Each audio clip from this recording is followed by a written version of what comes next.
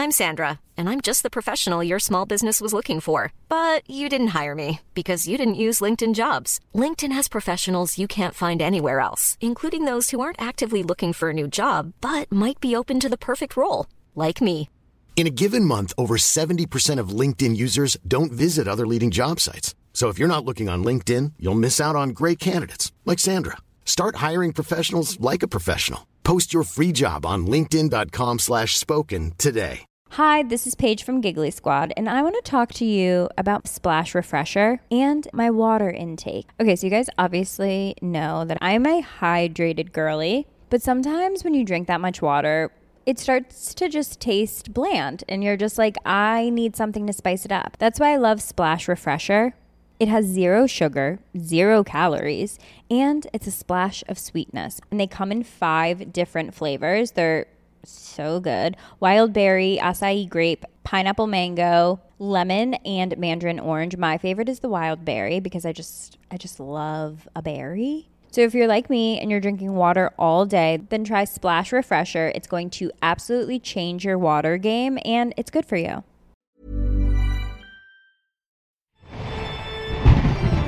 At long last, we are officially, I'm so excited, in spooky season. Welcome back to Paranormal Activity with me, Yvette Fielding. And this week, it's all about you and your paranormal experiences, questions, and evidence. Now, let's start things off with this week's fact or fiction. Halloween is the 4th largest commercial holiday in America. What do you think? Is it fact or fiction? Find out at the end of the programme.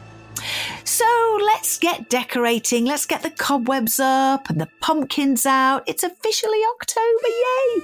In this episode, we'll be hearing from you, your evidence, experiences and questions. And later in the show, we speak to Professor and author Ben Alderson-Day about the science behind why we feel so scared in the dark. I think you'll find we both have differing opinions.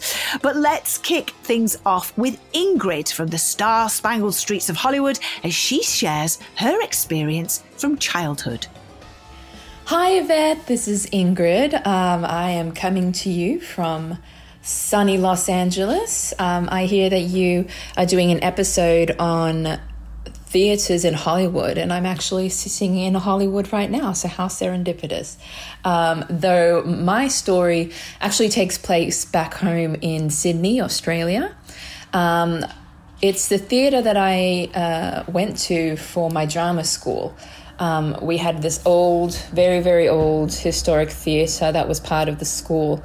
And I'd always heard that there were rumours that there was a ghost, people's books being thrown around, or whispers in the hallway, or lights being flickered on and off, just things like that, the usual.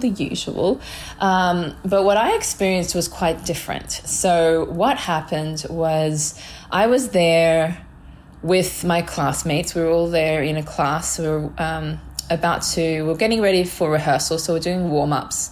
We were doing a spinal roll, which is basically when you stand and then you put your head down to your toes and you just simply roll back up to standing. And as I rolled back up to standing, I looked, and in the doorway to the wings, I saw a cloaked man, just like a black cloaked man walking across, the wing. And I was shocked, of course, because no one should have been in there besides us. And also the door slammed shut. And then it was the door slammed shut, and then another door slammed shut, and then another door slammed shut. So 3 doors just went bang, bang, bang. And these 3 doors, they are held open by these magnets, these electrical magnets. And the only way that they could have been able to close was if there had been an electrical fault, like if the electricity had gone out, or if you pull them. And you really, really got to pull them hard. It's not easy to just you can't just walk past and push them, is what I'm saying. And so there's no way these doors could have, this person could have just closed these doors. So when these bangs happened, everyone looked around and said, well, what was that? That's strange. And I said, it's not. I saw a person. There was a person there. And no one believed me. That everyone else was sort of standing with their back towards the wing. And then suddenly someone else said, actually, I saw it too. It was a hooded man just walking past. And everyone was like, no, you did not see that. And then a third person, she piped up and she said, I saw it too. It's exactly what I saw, was a hooded man. So we were all nervous and we all raced back because there shouldn't be anyone back there. And we went to look to see if we could find a man walking around our dressing rooms where all our stuff was. And there was no one. And that's like a dead end at the back there. So there's no way he could have gotten out. And there was just no one. It was the strangest thing. And I know that they say that ghosts can interfere with electricity and, electromagnetic fields. And I wonder if this is a really good example of that. So what do you think? Anyway, have a lovely day. Oh, and before I go, yes, he was solid like you and me. Just a hooded, cloaked, whatever you want to call it, man walking through. And the interesting thing is the theater was also backed onto a church, which was still in use. So I wonder if it's a ghost that has some sort of connection to both the theater and the church. Anyway, toodles. Hi, Ingrid. So lovely to hear from you. Thank you for getting in touch and leaving your voice note. I love it when more than one person sees the same thing. And scientists have tried to debunk ghosts for hundreds of years. But I'll tell you this, they don't have an answer for when a group of people see a ghost at the same time and they all describe exactly the same thing. That for me is a very polite fingers up to scientists, and I absolutely love it. It'd be great if you could go back and find out more. Go on, do it for me, Ingrid. Do it for us. Do it for us. Who is the ghost in the black cloak? That's what we want to know. I am completely fascinated. So we wait with bated breath, Ingrid. Get back in touch. Now, this could be one of the creepiest pieces of evidence that you have sent in. This comes from Alex on WhatsApp, and he says, hi, event team. I would like to share with you a picture I captured a couple of days ago at Beaumaris Jail in Anglesey. Know it very well, investigated there. Just for some context, the two images that he sent to me were taken just seconds apart on my mobile phone, automatic flash, so relatively low shutter speed. It was 8:30 in the evening during a walk around, and it was before any of the guests arrived. He says, where I wholeheartedly cannot 100% rule out a guest, and he puts in brackets, still a bit of a skeptic at heart, close brackets. He says, I know beyond doubt it was not a team member. On editing the image on the computer, there are too many anomalies for it to be a human being. Anyway, please let me know what you think. We're all quite excited about it with a couple of exclamation marks. Lots of love to you all, Alex Shankland. Now, of course, this being a podcast, you can't see these images, but do not fear, my lovely. We're going to post them on our socials so you can have a little look. And I urge you to do that because these pictures, there's two pictures, they're so good. And when I saw them, I was like, oh, wow, that's fantastic. So you're looking down a long corridor. There's white walls, and in the middle of the corridor, it's a prison, remember? So in the middle of the corridor is an arched gateway, like prison cell-y type thing. And then there's a door in the middle, and that is open. And so you've got a full view right to the end of the corridor. And to the right of that, what looks like to be walking in a cell is the dark shadow of what I think could possibly be, looks like I'm not quite sure whether it's a woman or a man, but I would say woman. Again, not sure, but you can definitely see this black figure there. And if you look very closely, I don't know, you can see one leg is solid and the other leg slightly translucent. And then the best thing is he shows the picture taken a second later, nothing there. Absolutely nothing there. And I'm assuming that when Alex took this, he says there was nobody else there. It's just too bizarre for it to be a human.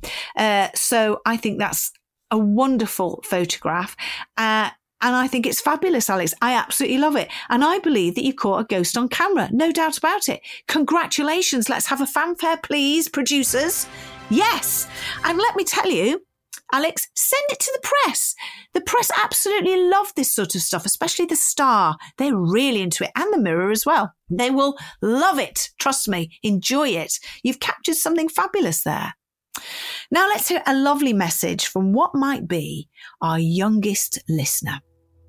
Hi, Yvette and Molly. Not a story necessarily, but just to let you know that myself and my 6-year-old son Ruben are huge fans of your podcast, and my son is also an avid watcher of Most Haunted, and actually sat watching it now. And yeah, he'd like to conduct a ghost hunt at some point. Anything to say, Ruben? We saw something moving. Anyway, love the podcast. Keep up the good work. Hello, Ruben. I think you'll make an amazing ghost hunter. I can hear it in your voice. One day, I think you could take over from Carl or Stuart. What do you think?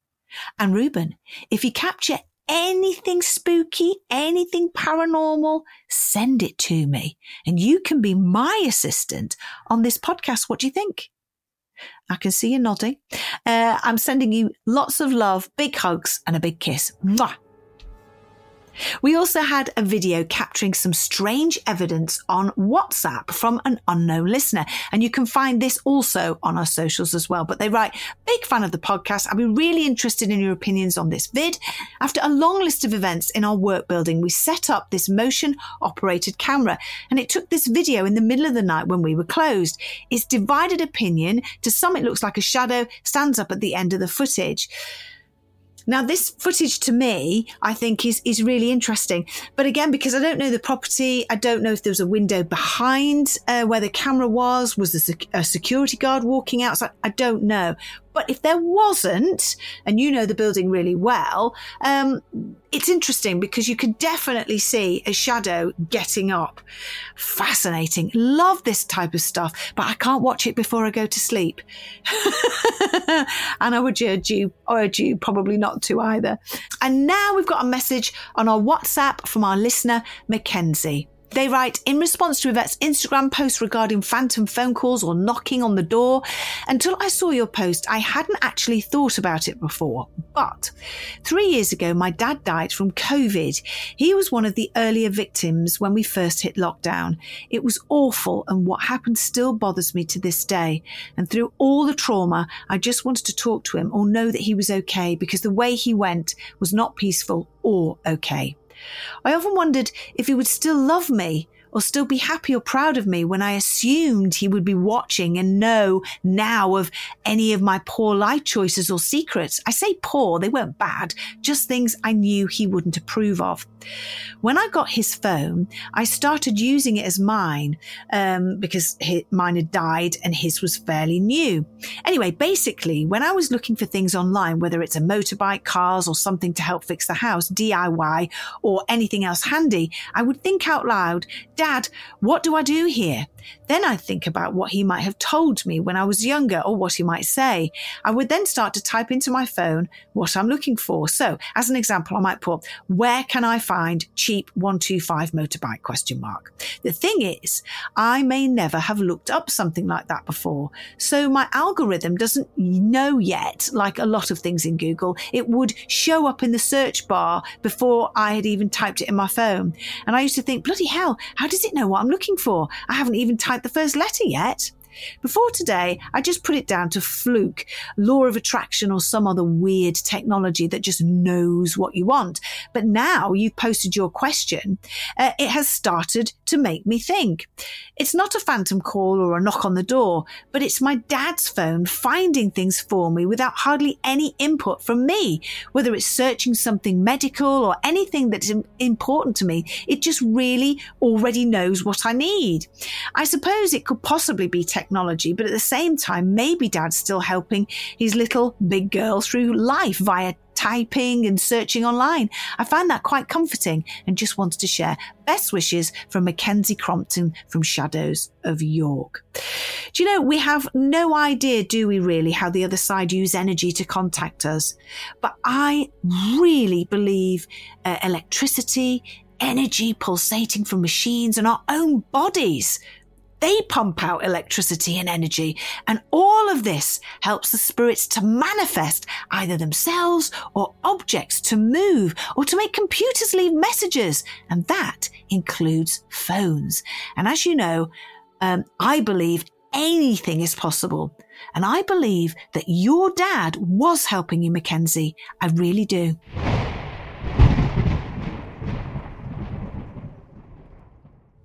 Hello, my name is Mark Thompson, your guide aboard the Constellation Station podcast. Tune in every Monday for your weekly guide to all things going on in the skies above the UK that week. From meteor showers to comets and eclipses to supernova explosions, I will have it all. You can find us on Apple Podcasts, Spotify, Acast, or wherever you get your podcasts from. But until then, let's hope for some clear skies.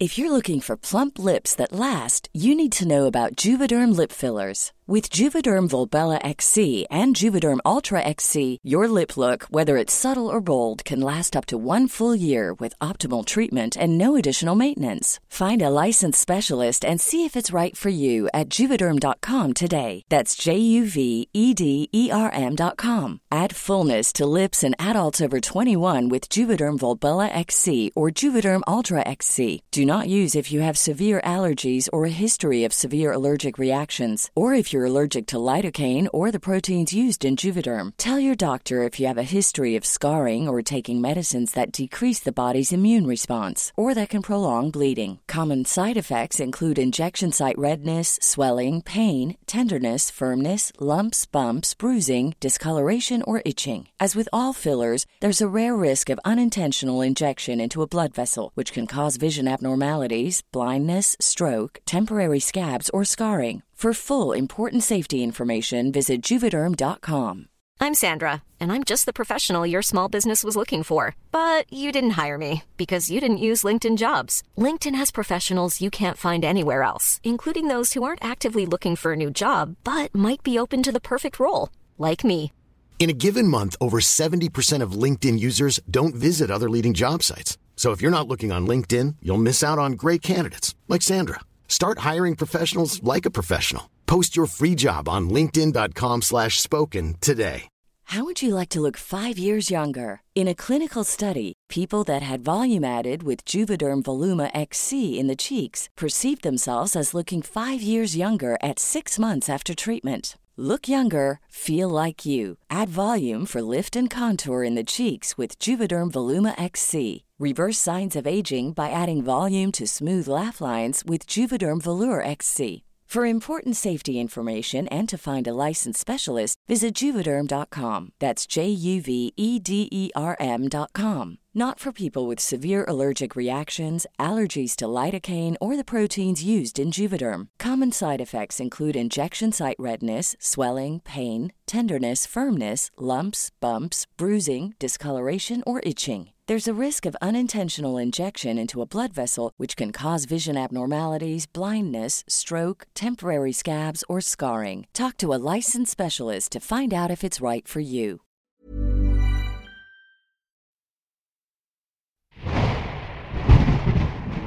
Have you ever felt a presence in a room? Why is this? And where does this feeling come from? Well, let's hear now from Ben Alderson-Day, Associate Professor of Psychology at Durham University, as we explore this phenomenon. Ben Alderson-Day is an Associate Professor of Psychology at Durham University, and he's a specialist in atypical cognition and mental health, and is author of a brand new book called Presence, exploring the feeling that someone or something is there when they are alone. Now, I'm intrigued. Welcome, Ben, to Paranormal Activity. This is fascinating to me.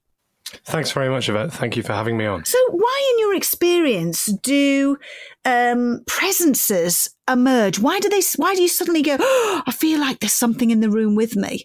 Well, I think one clue for why this sort of thing happens comes from the body. A lot of time when people talk about this experience, they're describing something which is almost like a gut feeling, something they feel or know in their bones. What that provides us with is a clue as to how our body gives us a sense that something's uncanny, something's wrong about our environment, something's awry in the way our minds would usually experience the world.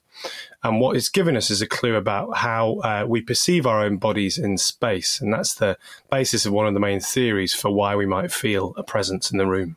I remember watching, I've forgotten, obviously you being a professor, you might know what I'm about to say. It was somebody kept feeling a presence. I think they were in a kitchen somewhere and there was an overhead fan. Is this bringing back any memory?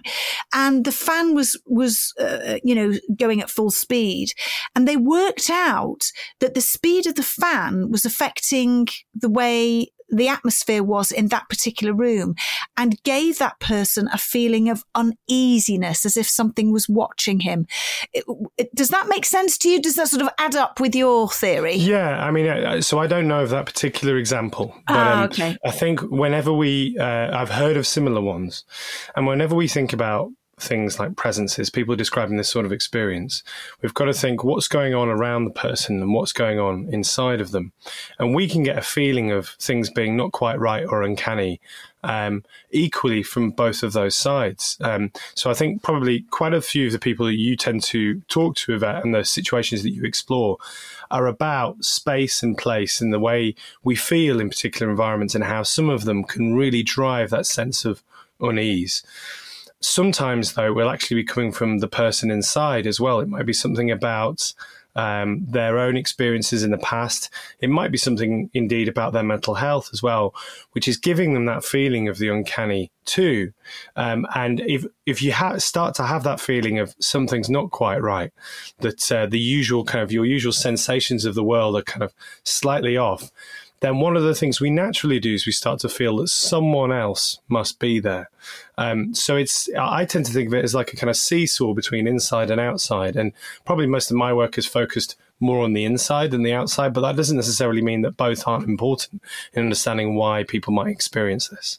So in situations like myself, when I'm investigating a haunted house, let's say, and the temperature drops and I instantly feel very, very uncomfortable. And I'm a very logical person, so I always look for the logical side of things. I'm not jumping to the conclusion that it's paranormal. You know, why has it suddenly gone cold? Is there a draft? Is there a window open? Is there a vent that I didn't know about? And so on and so on. So you check all these things out. But that feeling of unease, the hairs that go up on the back of your neck, you know, the hairs on your arms will suddenly go up and you think something's not right here. Now, in a lot of cases that I've experienced, I will feel that sense, and a lot of investigators will know what I'm talking about, and then something happens. It might be poltergeist activity, it might be a full manifestation of a ghost, or nothing happens at all. So do you think that it's possible for both of these things to happen, that some people will be not imagining it, because you talk about, you know, it's inside the body, your mental health, your mental well-being and what's going on in your mind. So can both things happen in your brain, or are you took completely and utterly, no, it's not paranormal, it's something going on inside your human body? If I'm going to be honest with it, I often duck the question of what's happening truly on the outside. And in part, I do that not because I think, oh, that's difficult and I don't want to get into it. But I find that sometimes when people are having unusual experiences and they come across a psychologist, they immediately assume that we're here to be skeptical or to debunk them. Of course, yeah. Mm-hmm. And sometimes you never quite get past that first base in a way of trying to explore what kind of experiences they might have had. My own work, my own research research has been really kind of, I guess some of it has been in the realm of mental health, and some of it has been more on the boundaries of that, thinking about, well, what would it be to have really unusual experiences from an early stage of your life, and instead of responding to them with, say, fear or confusion, you actually incorporate them in your worldview. So encounters with ghosts, with spirits, perhaps feelings of kind of mediumship, they just become something that's part of your biography. I'm quite interested in those people, really, people who have a career in the unusual, without needing, mental health support or anything like that. And if I get in the room with them and I'm not immediately saying, look, I don't think all these things can exist, and I think really you're making a mistake if you report experiencing them, then they'd never talk to me and I'd never learn their stories. I'm interested in kind of what would it be to have some of these experiences, and what kind of person would it make you, if that makes sense. So I've slightly sidestepped it there, but it's an honest answer for why why and how I work. Actually, I think we miss a lot of really profound and interesting experiences by falling into kind of almost like old debates or kind of confrontational situations. Oh, yeah. I mean, I'm not here to sort of, I just find it absolutely fascinating listening to other people's theories and what they think. I really do. And I think it's very valuable to listen to what a lot of people have got to say, especially people like yourselves. You've done all these studies, you've talked to people, you've visited, you've written God knows how many reams of, I say paper, it's all on computer now, isn't it? You've studied and studied and studied and done all this. So you know your stuff. But for me, I just find it absolutely fascinating because the two, what you're talking about and what I'm talking about, they marry. So you often find and you hear stories of people talking about sleep paralysis, for instance. There's, when I first started investigating the paranormal, there's the classic corner of the eye phenomena where we're like, oh my God, we're in a dark room and all of a sudden I'm seeing dark shadows. There must be ghosts. Oh my goodness. No, there's a logical scientific explanation for that. And the human body reacts in a certain way. The eye reacts in a certain way when, light goes to dark and so on. So I love hearing these different ways and the way that the brain works. I suffered terribly from very, very bad sleep paralysis and night terrors.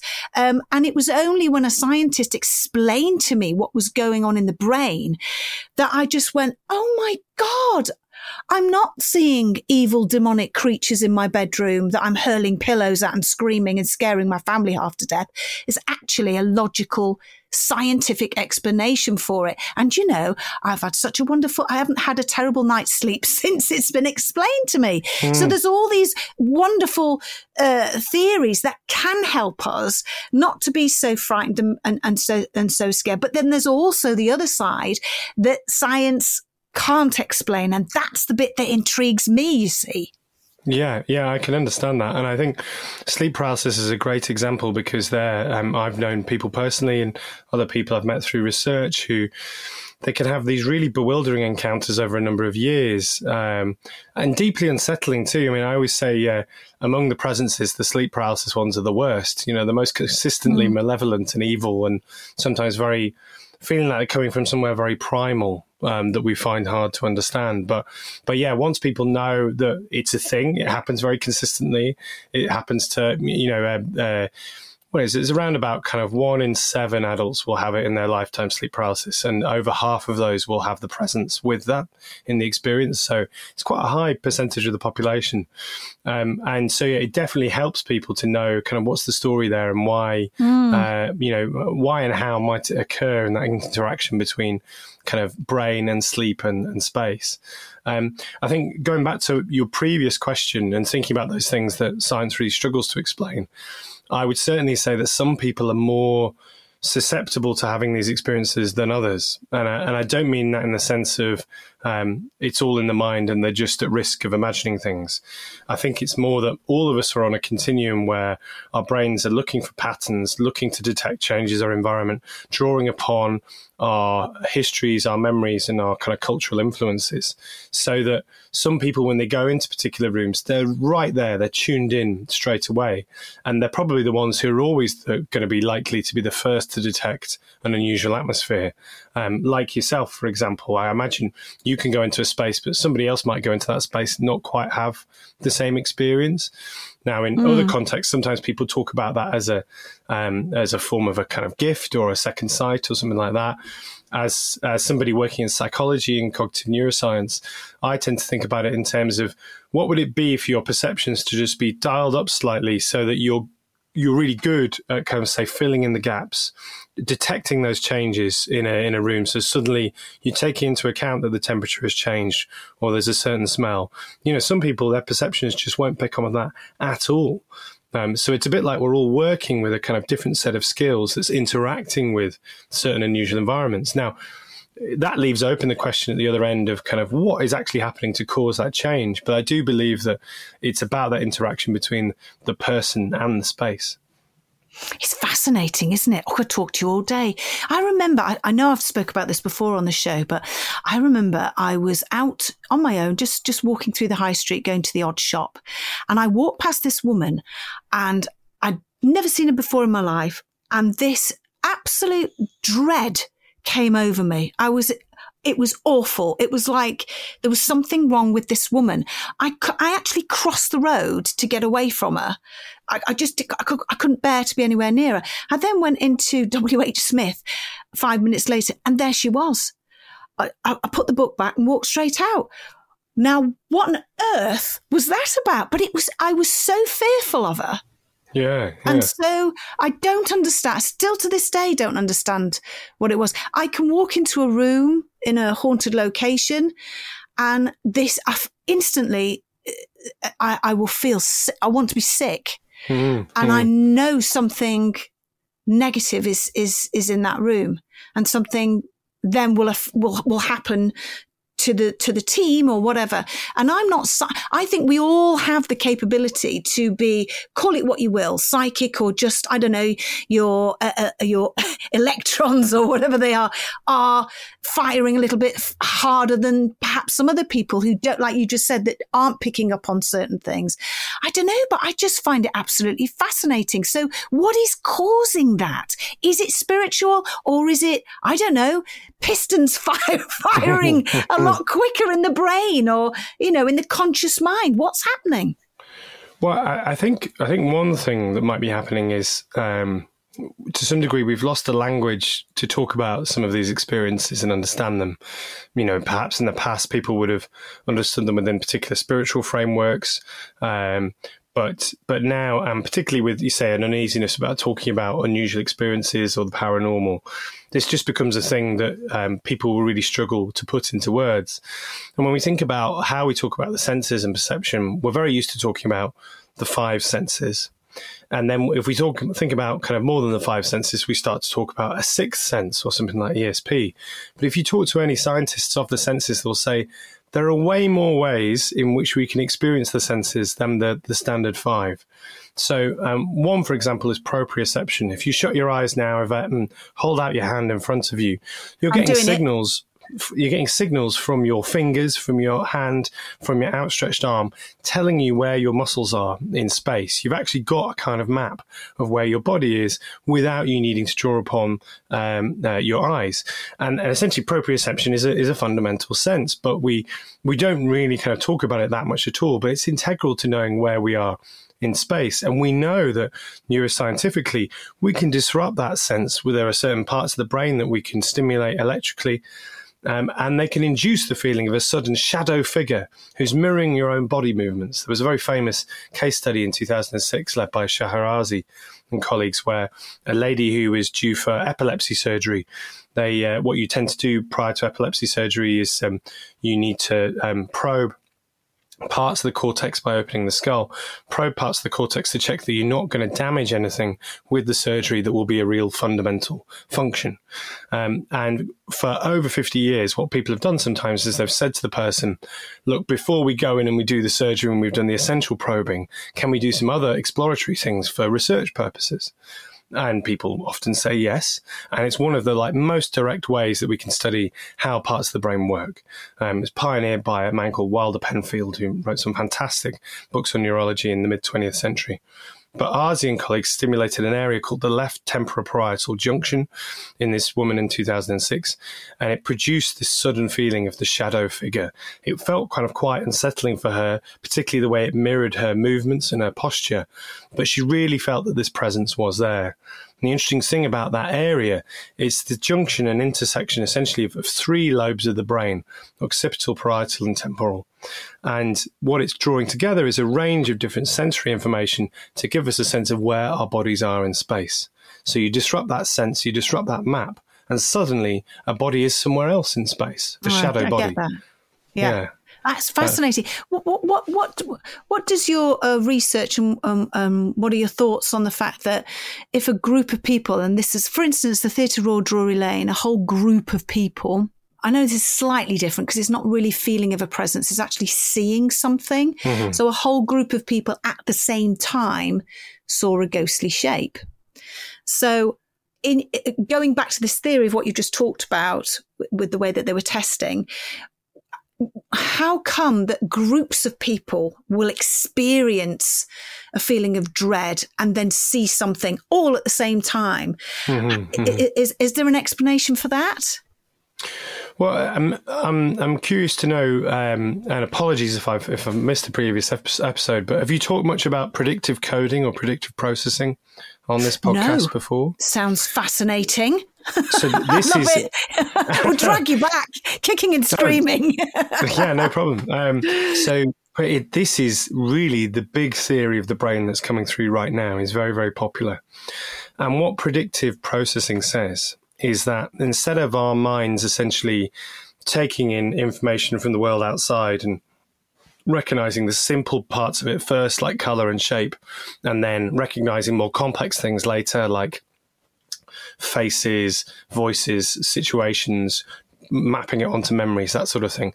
Instead of going from simple to complex, going from bottom to top, it saves a lot of time if we just rely on our expectations and our predictions. So I know at the start of this podcast that I'm supposed to be talking to Yvette, okay? And I know that you sound like Yvette and I recognize your voice.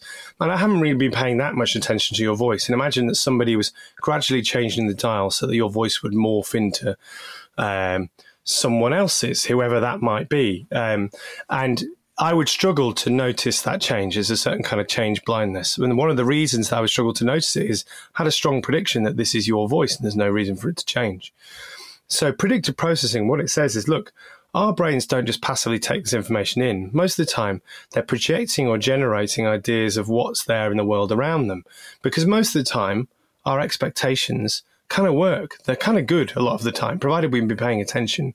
And then all you have to do is update your expectation if you start to get essentially too much error signal. If you start to get a sense that, no, this isn't quite right. What you're expecting to see there isn't quite the same. Now, this theory has been applied to lots of different aspects of perception and cognition. But what it does is it blurs the line between what we believe and what we expect and what other people tell us is the case and what we see. It really is believing is seeing, not seeing is believing. And it means that all of us are actually experiencing something that's one step away from reality. Anil Seth, a neuroscientist at Sussex, has coined it as the sense that reality is just the hallucinations that we agree upon. That's a slight paraphrase of what he says, but it's essentially saying we're all creating our own reality, and we just need to make sure it matches up enough. So going back to your example, people seeing the same unusual thing in the same situation. Under this theory, predictive processing, is perfectly possible that faced with an ambiguous situation, a group can reinforce themselves in seeing the same unusual thing, even if it wasn't quite the case that the same thing was out there in the world. All it relies upon is having the right kind of expectation, the right kind of conditions, the right kind of group associations. If these were people who knew each other, if these were people who had the same kind of cultural expectations, they're very likely to see the same thing because it's those expectations which are driving what's there. Yeah, I get that. But I mean, I've been with a group of people, 2 or 3, and we were talking about, I don't know, I can't remember what we were talking about, something, nothing to do with the location we were at. We were going to the loo and we saw all three of us saw a pair of legs, ghostly legs, walking up the stairs with no body attached to them. The three of us said nothing. We turned and ran because we couldn't understand what we were seeing. Now, I understand what science is saying, but I know that the three of us were not expecting to see a pair of legs moving and walking on their own up the stairs. And I know that so many other people have had the weirdest experiences, not just on their own, but with other people. And it's the last thing they're expecting to see. Or you see, that's the bit that gets me. And I do, but seeing is believing. You know, it really is, until you've seen something that you cannot explain. And it's much better when there's more than two of you and you are just going about your business. You're not talking about ghosts. You're not talking about presences. There's no expectation whatsoever. And then bang, there it is. You're both, or three of you are seeing exactly the same thing at the same time. And I can't imagine that the brain would be able to project that image or make us think we've all seen that same thing. I can't get my head around that, but it doesn't mean to say I'm right. It just means at the moment, seeing is believing. I need proof from science to tell me that that's what you saw. That's the explanation. Absolutely. And I think certainly even with this new theory, there'd be some way to go to explain some of the more stark examples. But I think, I guess the reason I bring it up here is that actually, in a way, the wider theories of the brain have moved towards situations where all of us could have quite distinct and unusual senses of reality. And they're almost like kind of the old ways of either you've seen it accurately or it's a mistake have gone, or they're on the way out to some degree. So I think there's the thing with this theory with predictive processing. It's not all about kind of just saying, oh, well, people are expecting to see this stuff and so it happens. It's a theory that is really good at integrating things like gut feelings, what people would call interoception, so that your kind of perception internally of your body, things like heartbeat and kind of changes to how anxious you're feeling. All those things, going back to what we were talking about at the start of that kind of feeling in your bones that something's wrong. What predictive processing says is that all of that feeds into our experience of the world around us, this kind of generated world, and how we encounter it. So that's another reason why people are really kind of appreciating the shift in how we start to try and explain things. But I mean, the confounding examples of groups experiencing the same thing do come up again and again, and there are ultimately some things which are incredibly hard to explain. In my book, I spent quite a lot of time talking about Shackleton's experience of a companion when he was crossing South Georgia Island at the end of the Endurance expedition in 1916. And that's known colloquially as the third man effect, because he was with a group of companions and they all experienced the same extra person with them. There was actually three men already, and it was the fourth companion, but it kind of went through a bit of a hall of mirrors, the legend, and T.S. Eliot referred to it as the third man rather than the fourth. And but it's known by mountaineers and climbers and adventurers throughout the 20th century as the third man because of that. Yes, I've heard of that, and I'm a massive fan of Shackleton as well. I did an investigation, and we were doing a séance on the boat. Is it the Endeavour? I can't remember what the name of the boat was. Endurance. There you go. Sorry, we were on the Endurance doing this séance and so on, and we were having objects falling from the ceiling down onto the old dice, old coins, all sorts of things, and then the sound man yelped out loud, "What the heck!" And something had really hit him in the back. Wow. And an object, and we looked down and we found it, and it was a circular wooden, looked like some sort of, we couldn't work out what it was, and it had 3 holes drilled into the center of it, and it had like running around the edge was almost like where a rope would go, so it was obviously something to do with the ship. Anyway, it was a couple of weeks later. I was at Dartford Library, and as I was waiting to do my pieces to camera, suddenly a book sort of got my attention, and it was Shackleton, and I pulled it out and found a picture of and there's the cog, and he's got it on his belt. with some, and he's tied it on with some belt, and it's this piece of wood that was thrown. And we took it to the curator, and he said, we haven't got this on the boat. He said, I don't know where this has come from. And that was intriguing to me. So sorry, I digress. That's my little story of Shackleton. And just moving on, what about things like ayahuasca? That sort of drug, I know, these drugs are illegal, and I would never, I would be too scared to do anything like this, but LSD, and you hear about all these mind-altering drugs, and how in some cases these mind-altering drugs have been working for a lot of people that have been suffering with mental health, haven't they? But I'm just thinking about ayahuasca. Would you ever take it? I probably wouldn't take it because I'm a coward. And I've never taken. Same as me. Apparently, it makes you poo and vomit and everything. I'm like, no thanks. It's a purgative, yeah.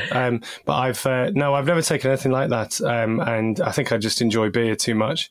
But colleagues of mine, I was part of a project at Durham University called Hearing the Voice, which ran for 10 years and was all about drawing upon lots of different disciplines and perspectives to understand unusual experiences in general and kind of hearing voices in particular. And one member of our team, a chap called David Dupuy, who's a French guy who'd done his PhD in the Peruvian Amazon, studying basically ayahuasca retreats led by shamans, and how a number of Western tourists would go there, often for reasons of mental health, to take ayahuasca repeatedly and try and have these kind of transformative experiences, which would also benefit them. And the thing that always struck me talking to David was, I would say, okay, so, how long did it take you to see something when you were taking it? And he'd be like, I don't think I saw anything for like the first 14 or 15 times. Before that, it was just lots of going to the toilet and vomiting and all that. And I was like, wow. I mean, you'd have to be really persistent. You really have to want it to keep going through all of that.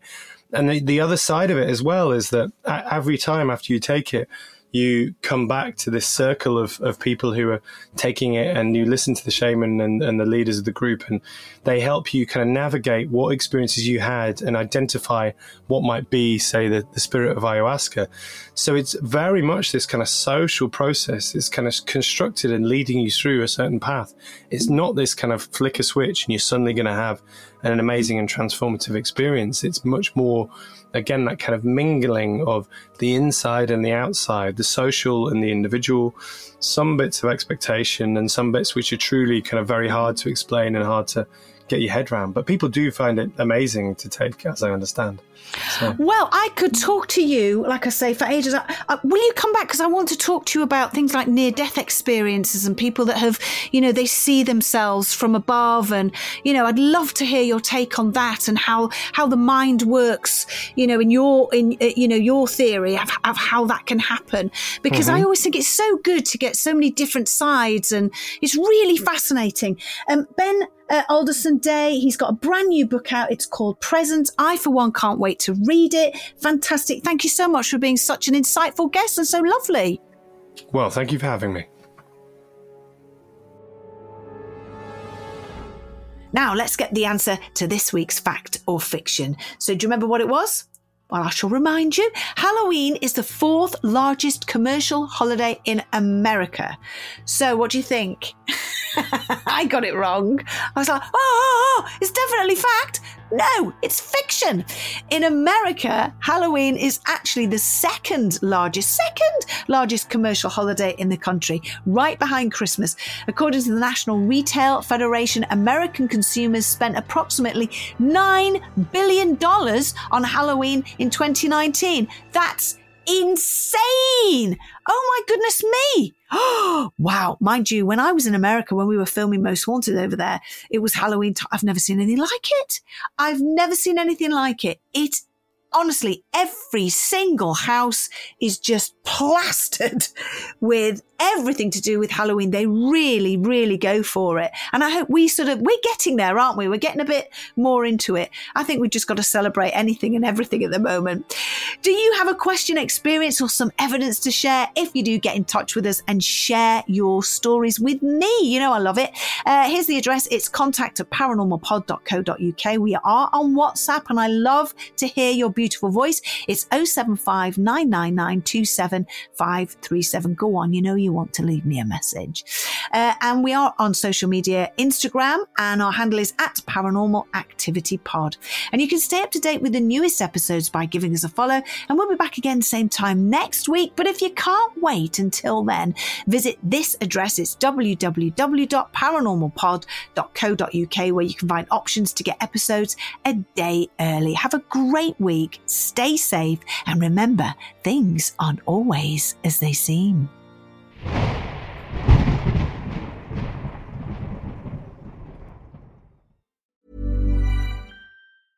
Step onto the legendary clay courts of Roland Garros, where the world's best players battle it out at the French Open for a chance to win a Grand Slam title. Tennis Channel Plus is your place to watch. Stream every court from your phone or smart TV live in HD. See the action unfold as legends fight for glory and new rivalries emerge. Daily live coverage begins Monday, May 20th, with match replays on demand so you never miss a moment. From the first serve to the final point, Roland Garros promises unforgettable moments and new chapters in tennis history.